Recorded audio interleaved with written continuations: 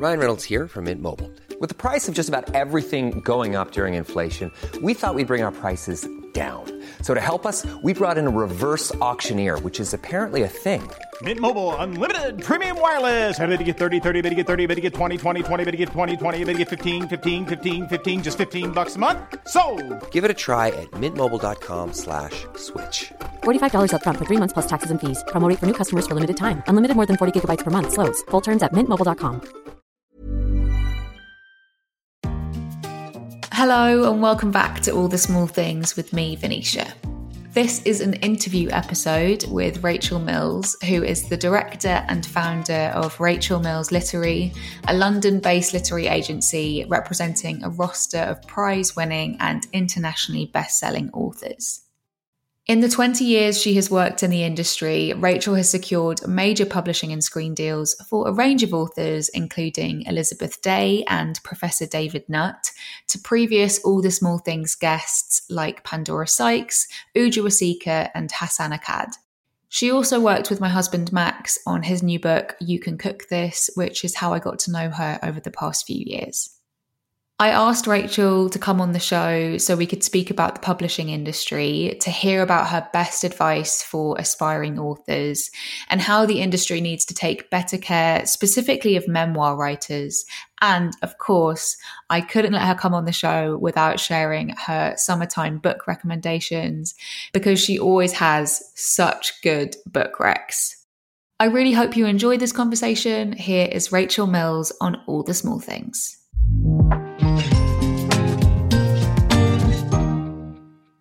Rachel Mills, welcome to the show. Thank you. Thank you for having me. I'm very happy to have you here. It feels like we have been talking about this for a little while. So yeah, very excited to chat with you today. But let us start as we always do. I would love to know if you have any rituals that you like to practice in the morning to help you feel grounded and set you up for your day. I do have something that I do pretty much every morning.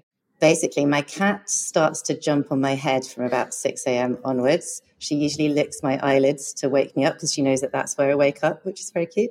And then over the next half hour, my partner and I basically have a sort of silent competition on who's going to get up and make the coffee.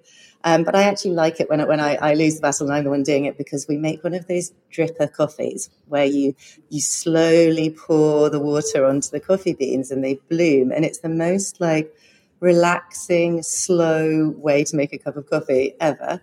Then I take my coffee back to bed, and then I always try and read for about an hour at least. And whether that's something I'm working on, a book that I'm loving, or journalism, whatever, but just before I even switch on my phone, try and do focused reading of some kind. I always feel like I can concentrate much better at that time, and I haven't got all the thoughts and all the clients in my head. So particularly when I'm working on something, I tend to be able to respond to it really well in that period. So I try and do that most days. I imagine you're quite a fast reader. You have to be, right? Well, I don't know. People always say that. I think I can be, but actually I try and slow down because I don't want to, particularly if it's a book I'm working on, I don't want to miss anything, and I want to be able to give really good feedback, and I don't want to miss a single word. So I try and slow down. When I'm reading a really gripping novel just for pleasure, I am definitely racing through it. There's nothing like that feeling of reading a gripping novel when you're just like... I think I miss a lot when I'm in that phase. It would be great to hear about how you got into the publishing industry, and perhaps also when you decided you wanted to be a literary agent. Well, starting right back at the beginning, I think when I was a child and when I was at school, I had two things that I loved, and they were dancing and reading. And I did actually go to dancing school, but it turned out I was not very well suited to being a dancer. You had to be very, very focused on one thing, as I think we'll probably hear in this chat. I tend to be very, very interested in lots and lots and lots of different things. So it turns out that's not an ideal personality for a dancer. So I left dancing school, and then I went to study English at UCL, which was fantastic. And while I was there, I was just trying to earn money. I needed a part-time job, and I'd worked in bars like we all do. And on the notice board, there was a job offer for a one-day-a-week kind of dog's body at part of Random House, a company called Transworld, and which I'd never heard of, didn't know anything about publishing. And I went along, and for the last 2 years of university, just did a one-day-a-week job there and just began to love it and began to understand a bit more about publishing. So I kind of thought that's what I want to do. But then after university, I was away for a bit in China, and I got an email from somebody at a different bit at Random House going, I've heard you might want an assistant job. I've got one, but it starts sort of now. And I was like, oh, I'm in China. I don't really want a job. My parents were like, well, you need one. so I flew back from China, and then the next day I had my interview at Ebury at Imprint at Random House, and they were like, great, yeah, can you start the next day? So I did, and it was all a bit of a whirlwind. I went to the Frankfurt Book Fair, this huge international book fair where about 300,000 people from all over the world come, and I went there about a month after I started in publishing, had no idea what I was doing. But yeah, so I worked at Ebury for a bit within Random House. And then after a year or so, I moved across to Penguin, and I worked there for about 6 years on the publishing side. And then I began to think that maybe I would be interested in becoming an agent and working on that side. I began to think that maybe how I thought and what I was like might be suited to that. So I took a job at PFD, which is a big, very prestigious literary agency that's been going since 1910, one of the oldest ones. And kind of never looked back from there. I worked there for a bit. Then I worked for YMU, as it's now known, a big talent agency. So two totally chalk and cheese. And then I set up my own company in 2019. I have this kind of perhaps wrong idea of what an agent is, I guess mainly informed by friends and Joey Tribbiani's agent, you know, someone who's like smoking on a cigarette and isn't necessarily that kind to their talent unless their talent is making them loads of money. And something that I have always found about you is that you are incredibly caring, and you really do care about the people that you represent and the books that they're writing. When you first started working as an agent, did you have any experience of, you know, that kind of old stereotypical idea that I have of perhaps people only caring if that author's making them lots of money? Or do you think, generally speaking, you received other agents in a way that you thought, oh, they're really great, and I think I could do that kind of way? I think it varies massively person to person, but certainly there's a generational shift. The way that, as far as I know, literary agents used to be able to work was they, you know, did a deal for their author for loads of money, had lunch, and, you know, swaned off into the sunset and did another deal. Sounded great. And unfortunately now, I think our roles have become much more like managers. Authors are trying to navigate a world where publishers have got bigger and bigger and bigger. They're huge conglomerates now. So you're one author in part of this huge international machine, and you need support throughout the process in a way that I think, you know, in the 50s, where the companies were all tiny little gentleman publishing companies, the publisher probably was looking out for you. In a way, they still want to, I think. But I think our jobs, and I think most agents today would agree, we're so much more involved in all aspects of the process, the publicity, the marketing, the design of the cover, and certainly the sort of pastoral care in a way that just wasn't as necessary previously. But I also think it's how I want to do it. And I think, you know, when I set up my own agency, I was like, this is what the ethos will be. We will be an agency that works with our clients beyond just their money. You know, we work with them creatively on their books, and of course we get them the best deal, and of course we get them paid on time. Of course we fight for that. But we also want to make sure that everything we're doing, you know, it's not just about that. Being an author isn't just about how you get paid and when. It's about every other aspect of the process. And that was very much, you know, the ethos of how I wanted us to be. So tell us about your literary agency, Rachel Mills Literary. When did you set it up? How did I come up with that name? How did you? It's inspired. Well, because all the other names that people came up with, an agent friend of mine did suggest that I called it the Sunshine Agency. And I was like, everyone will hate us. We cannot call it that. I set it up in 2019, and I think beyond having a vision that I wanted to build a community of authors who really believed that books can make a difference, whatever type of book that they're writing, whether they're writing a novel or a cookbook or a science book or a history book or a self-help book or any kind. I think all those types of books can change the world because they change the lives of the people reading them. And I was like, that's got to be at its heart. Our way of working, an ethos where every author is different. We work with every client differently. We don't want to one-size-fits-all approach. And we want that sort of bespoke feeling.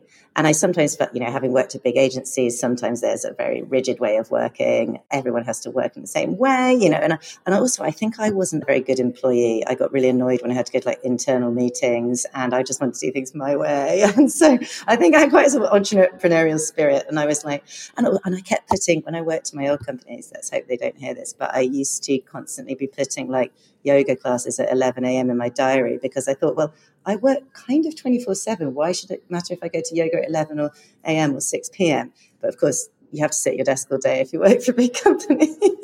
So I think I kind of wanted to be able to do that. But the main reason actually I set it up was, or I went for it, because I had quite a lot of imposter syndrome about whether I could run a business and who am I to do this. But actually it was my clients at the time. When I started to talk to them about it, they were just so generous and so supportive. And I remember Andrea Zafaraku, she probably gets the credit for it all. She's the amazing woman who won the Global Teacher Prize. She's a deputy head in a school in Northwest London. And she won this prize for being the best teacher in the world. She's gone on to write 2 fantastic books. And I broached the idea I was having of setting up an agency with her. And she was like, you have to do this. And then she kept texting me. She was a great sort of accountability partner. She just kept texting me going, have you set up your agency yet? Have you set up your agency yet? And all the others, all of the first group of authors who came with me from my previous agency, they were the sort of founding part of it, really. And, Catherine Gray, who wrote The Unexpected Joy of Being Sober, Alice Vincent, who's come out with Why Women Grow, they were all there at the start. And it was a group of almost entirely women. I think there's about 25 authors at that point who all just said, yeah, we really want to be a part of it. And it's really thanks to them. And then it grew from there. And now we're 4 totally badass female agents with a whole network of accountants and bookkeepers and lawyers and things as well. And we've got about 100 clients now, I think. Wow. I love that Andrea gave you that push. She's actually been on the podcast. So I'm going to link her episode in there. Yeah, loved her. She was so great. So I'll leave that episode in the show notes. Yeah, she's super inspiring. So could you tell us a bit about the process of how you go about finding an author, or if perhaps they come to you, what that process is like, and then the process of finding them the right publisher and then going on to release the book into the world? Well, I think there's so many different ways that agents in general find authors, and it's very much to do with type of books you like or you're looking for, and your personality.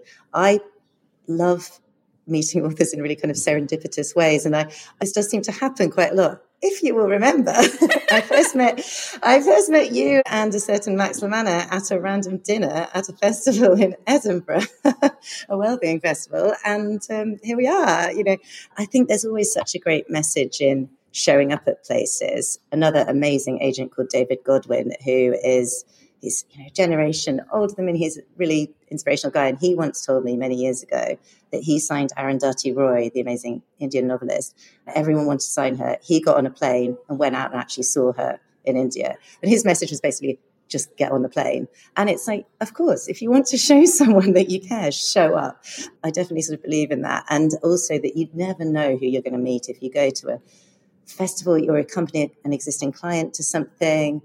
It's a hard time to sell books. The average full-time income of a writer has fallen by 60%, with women, Black and mixed race writers worst hit. How can we as book lovers best support authors that we admire?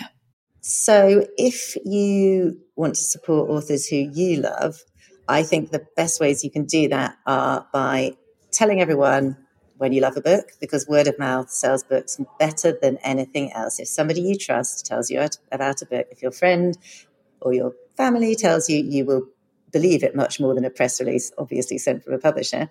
Also pre-order their books, because this has a huge impact on their sales and also whether bookshops place more orders. So that's when you order a book ahead of publication and it arrives at your door the day of publication like a special treat, and you don't get charged until that day. And you can do that through Waterstones and often your local bookshop too. Also review books wherever you can. If you have a good reader count, so that's kind of really fun. Lots of independent bookshops have that kind of facility too. Bookshop.org does. And yeah, so if you personally as a reader want to support your authors, that's the kind of thing you can do. And it really, really does help.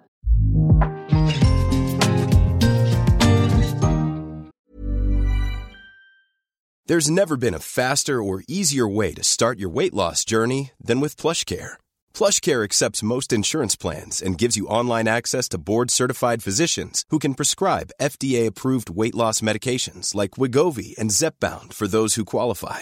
Take charge of your health and speak with a board-certified physician about a weight loss plan that's right for you. Get started today at plushcare.com/weight loss. That's plushcare.com/weight loss. plushcare.com/weight loss. I'm Sandra, and I'm just the professional your small business was looking for. But you didn't hire me because you didn't use LinkedIn Jobs. LinkedIn has professionals you can't find anywhere else, including those who aren't actively looking for a new job, but might be open to the perfect role, like me.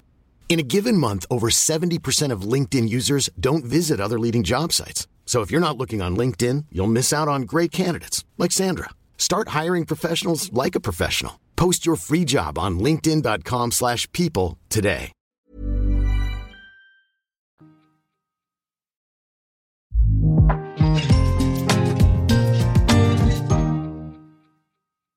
Authors of memoirs are often from marginalised backgrounds who write about their traumatic and distressing pasts. What responsibility does the publishing industry have in terms of the ethics and care towards these authors? And is there any progress being made? I think we have a big responsibility, and I think there is progress still to be made. Writing a memoir particularly is big challenge because, firstly, often the person has been approached because of their interesting life, as you say, often a life that's had difficulties in it. And they've often been approached by the publishing industry, by an agent, by a publisher. They've been sort of sweet-talked into doing it. And of course, hopefully with a lot of goodwill and a lot of we want to tell your story, but also with, dollar signs in their eyes. And I think, making the process very, very clear. People don't necessarily know what they're getting into. If you're writing your memoir yourself, or if it's being ghostwritten, you're going to have to spend a year on your own writing or with somebody else talking about the most difficult bits of your life that you possibly haven't thought about or told anyone about before. There's a lot of safeguarding that should be happening there that completely isn't. I would be nervous about anyone doing that really without some sort of therapy in the background. I'm not a mental health professional, and that's the thing. Is like, as an agent, I'm not, and nor are the publishers, and so we don't know. Do we have the skills to recognize if somebody's PTSD has been triggered? And I wouldn't want to. I don't know enough about what mental health provision there should be to dictate what it should be. But and we are increasingly doing work to find psychotherapists who can advise. So there's that part of it that's just the bit where you're on your own, delving into potentially traumatic times. And then when the book comes out, and some of my clients have talked about this, like when they were on their own writing it down, they could cover all the nuance of everything in exactly the way they wanted to. When you're then on a podcast or a radio show or live TV and you've got 3 minutes to talk about your book and they pull out the most distressing part, there's no nuance. You're live on air. How are you? And you're meant to revisit these same parts again and again. And it's really hard to say exactly what you mean. So that whole publicity process can be incredibly stressful. And there's a lot of pressure on you to do it. You might even be contractually obliged to do it. Often authors have written into their contracts, they will do, a certain number of days of publicity to support the book. And, if you're finding it really hard, are you going to be in breach of your contract if you say, I can't do this interview? I think particularly since publishing has been seeking out underrepresented voices and there's been really interesting memoirs coming out. But I think they sometimes forget, by definition, that the people writing those memoirs are often very far away from publishing and the media and need a lot more support. They don't know what it's going to entail sometimes. And I think there should be a lot more awareness about that. Also, often there's going to be a social media backlash against them from prejudice and hate. And is there enough protection about that? If you're going into the public eye as somebody, representing a particular community. And I think there's something that one of my clients once said that was sort of absolutely heartbreaking. She's a Black author and she felt that her memoir, if it didn't sell, then no more memoirs by Black authors would ever get published and it would be her fault. And to feel that burden when you're writing a book, to feel that it's your job to change publishing's whole structure, is the weight of feeling that alongside everything else about publishing a book is, I think something that we publishers need to be aware of, we all need to be aware of. And then there's also the legal issues for memoirs, which I think we always need to be much more upfront about. If you're an author whose book is whistleblowing in any way, for example, there are very, very strict rules about defamation in the UK. Publishers have very different takes on them. Depends who your lawyer is. It depends. It's not objective whether something is a defamation risk or whether it isn't. But if the whole purpose of you writing your book is to shine a light on something, to whistleblow about something, and then at the point of you writing it, because the legal read happens right at the very end, your publisher, the one who's supposed to be giving you the very platform, says, actually, no, we can't publish this, or we can't publish this bit. It's devastating. This has happened to one of my clients. Absolutely devastating. And I'm like, well, why wouldn't you tell this right up front? That kind of thing. I'm now very careful to write at the beginning of the process, find out who the lawyer is, speak to the lawyer, that kind of thing. And that's something I've learned as an agent to do.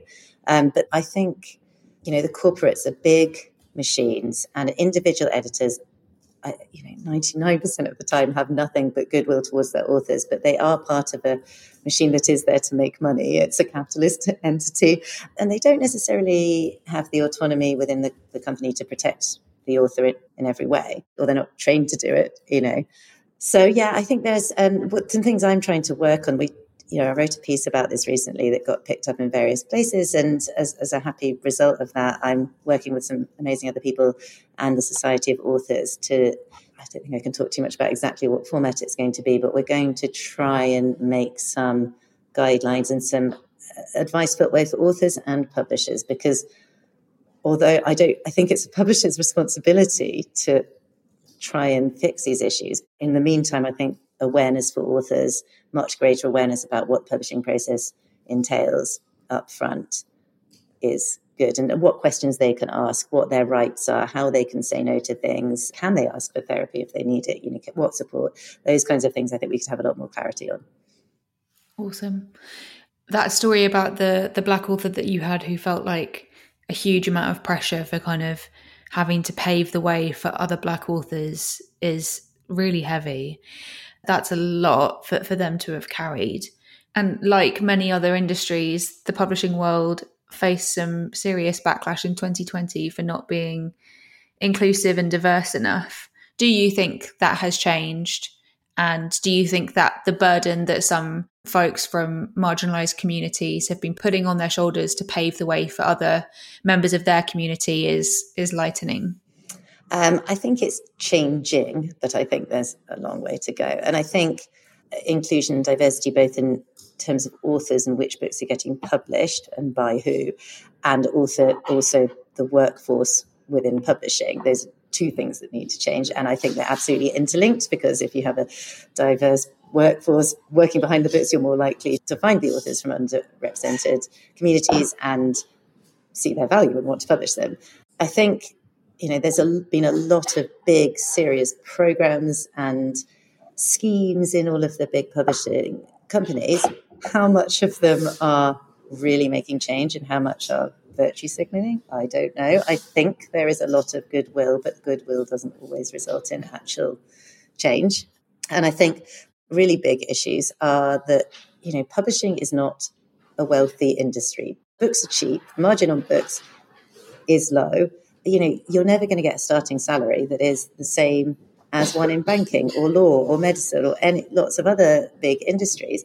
And that's why it has attracted people who have independent wealth and, who can work for free and all of this. And I think it's very rare now that you would see unpaid work experience being offered, but whereas that was endemic before, and that just immediately at one fell swoop means that anyone who can't afford to support themselves for a year of free work can't get into the industry. So things like that have definitely changed.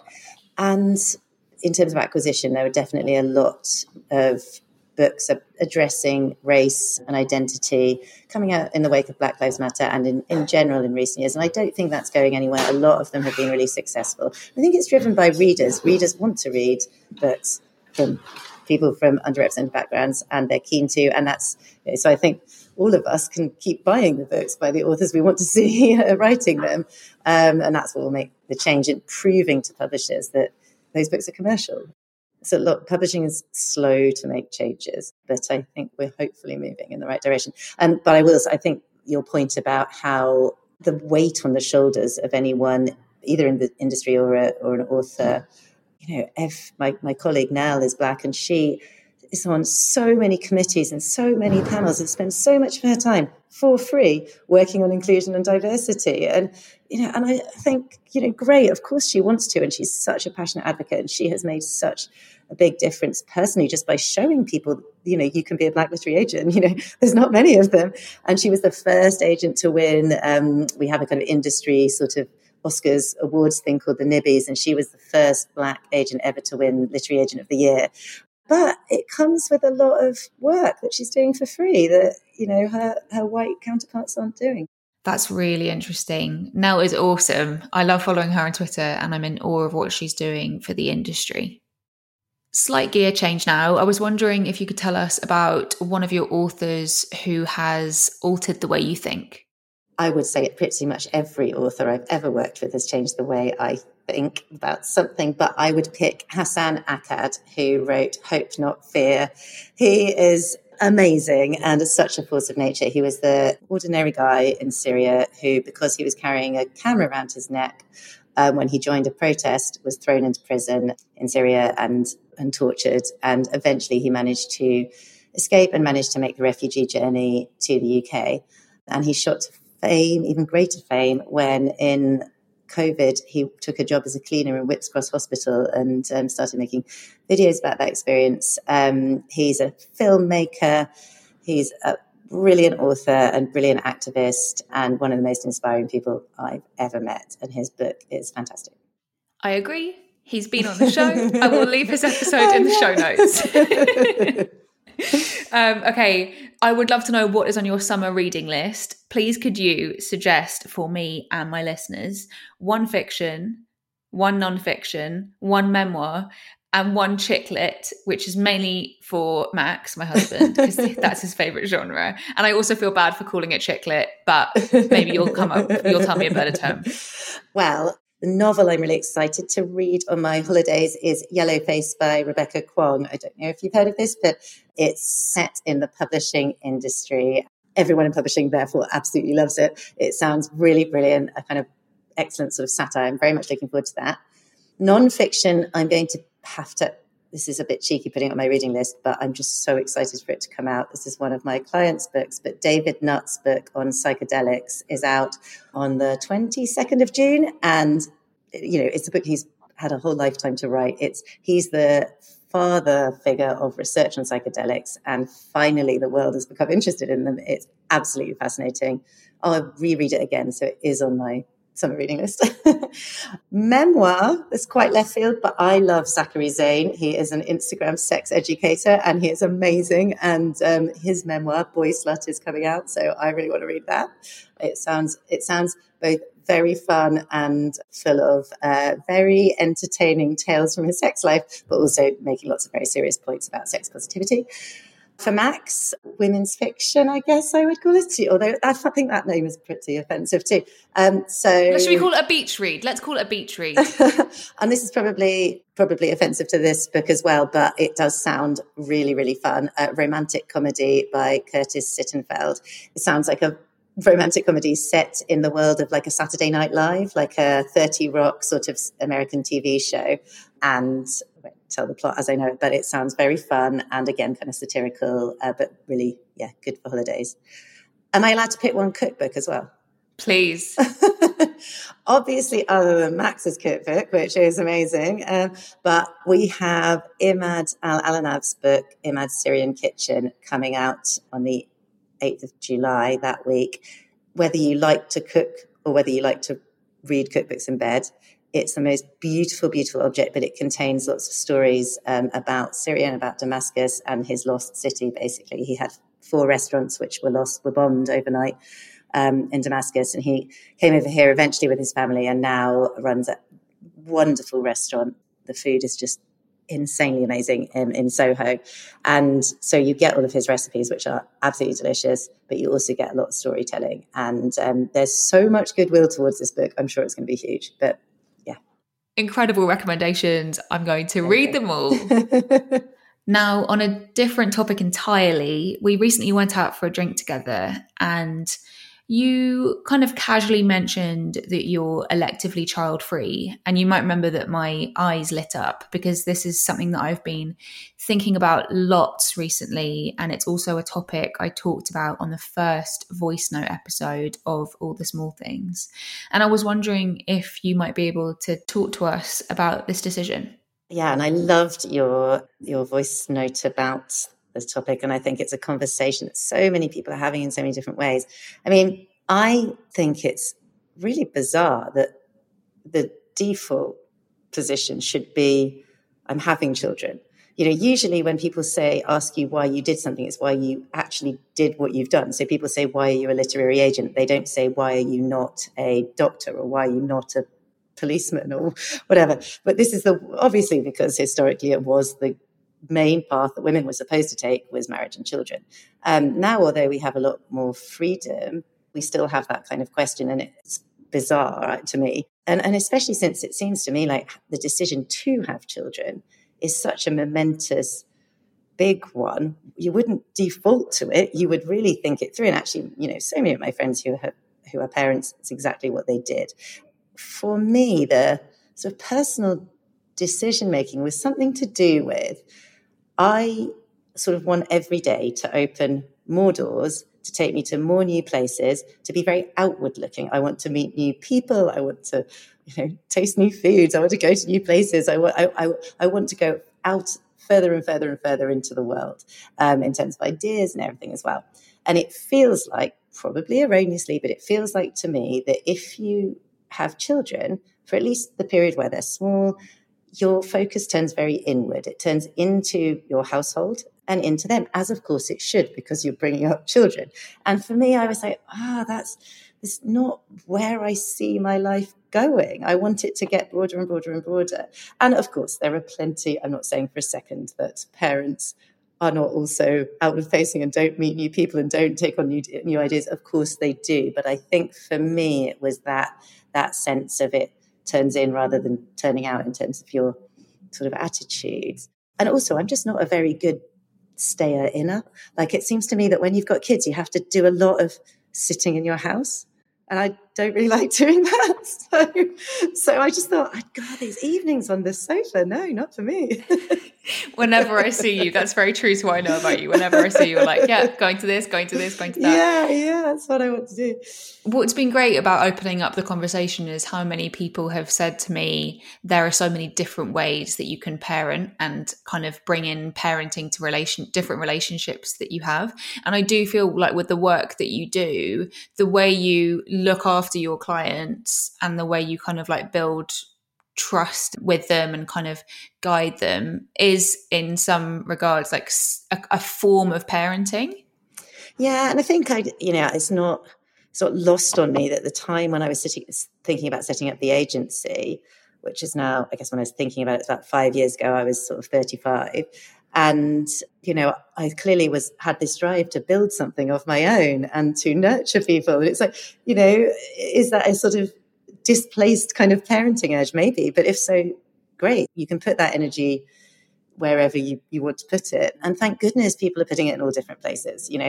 Thank goodness a lot of people are putting it into children and the next generation, and others aren't. We need all of that kind of parenting. And I'm so grateful for living in a time where there is more choice, although as one of our amazing clients, Elizabeth Day, talks about, and you talked about in your last podcast on this, I don't know whether I could have children or not, and fertility is a privilege. And there's such a huge other conversation around that that Elizabeth is really spearheading at the moment so bravely. And I think that's as important as the electively child-free one, of course. Thank you. That was such a helpful and inspiring answer. Final question I like to ask all of my guests. What is one thing you hope your future self will have achieved?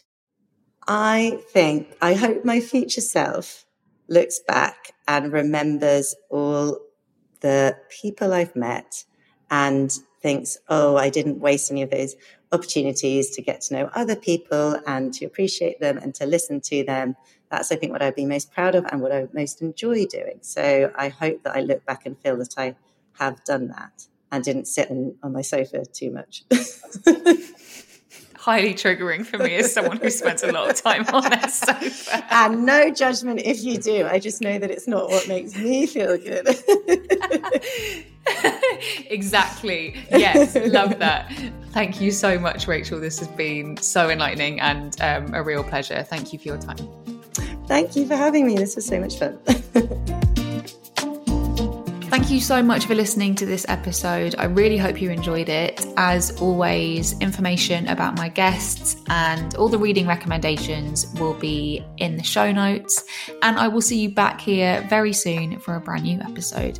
I hope you're having a marvellous day and take care. Bye-bye.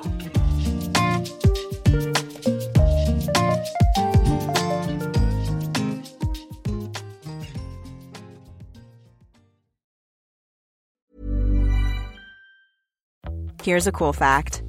A crocodile can't stick out its tongue. Another cool fact, you can get short-term health insurance for a month or just under a year in some states. United Healthcare short-term insurance plans are designed for people who are between jobs, coming off their parents' plan, or turning a side hustle into a full-time gig. Underwritten by Golden Rule Insurance Company, they offer flexible, budget-friendly coverage with access to a nationwide network of doctors and hospitals. Get more cool facts about United Healthcare short-term plans at uh1.com.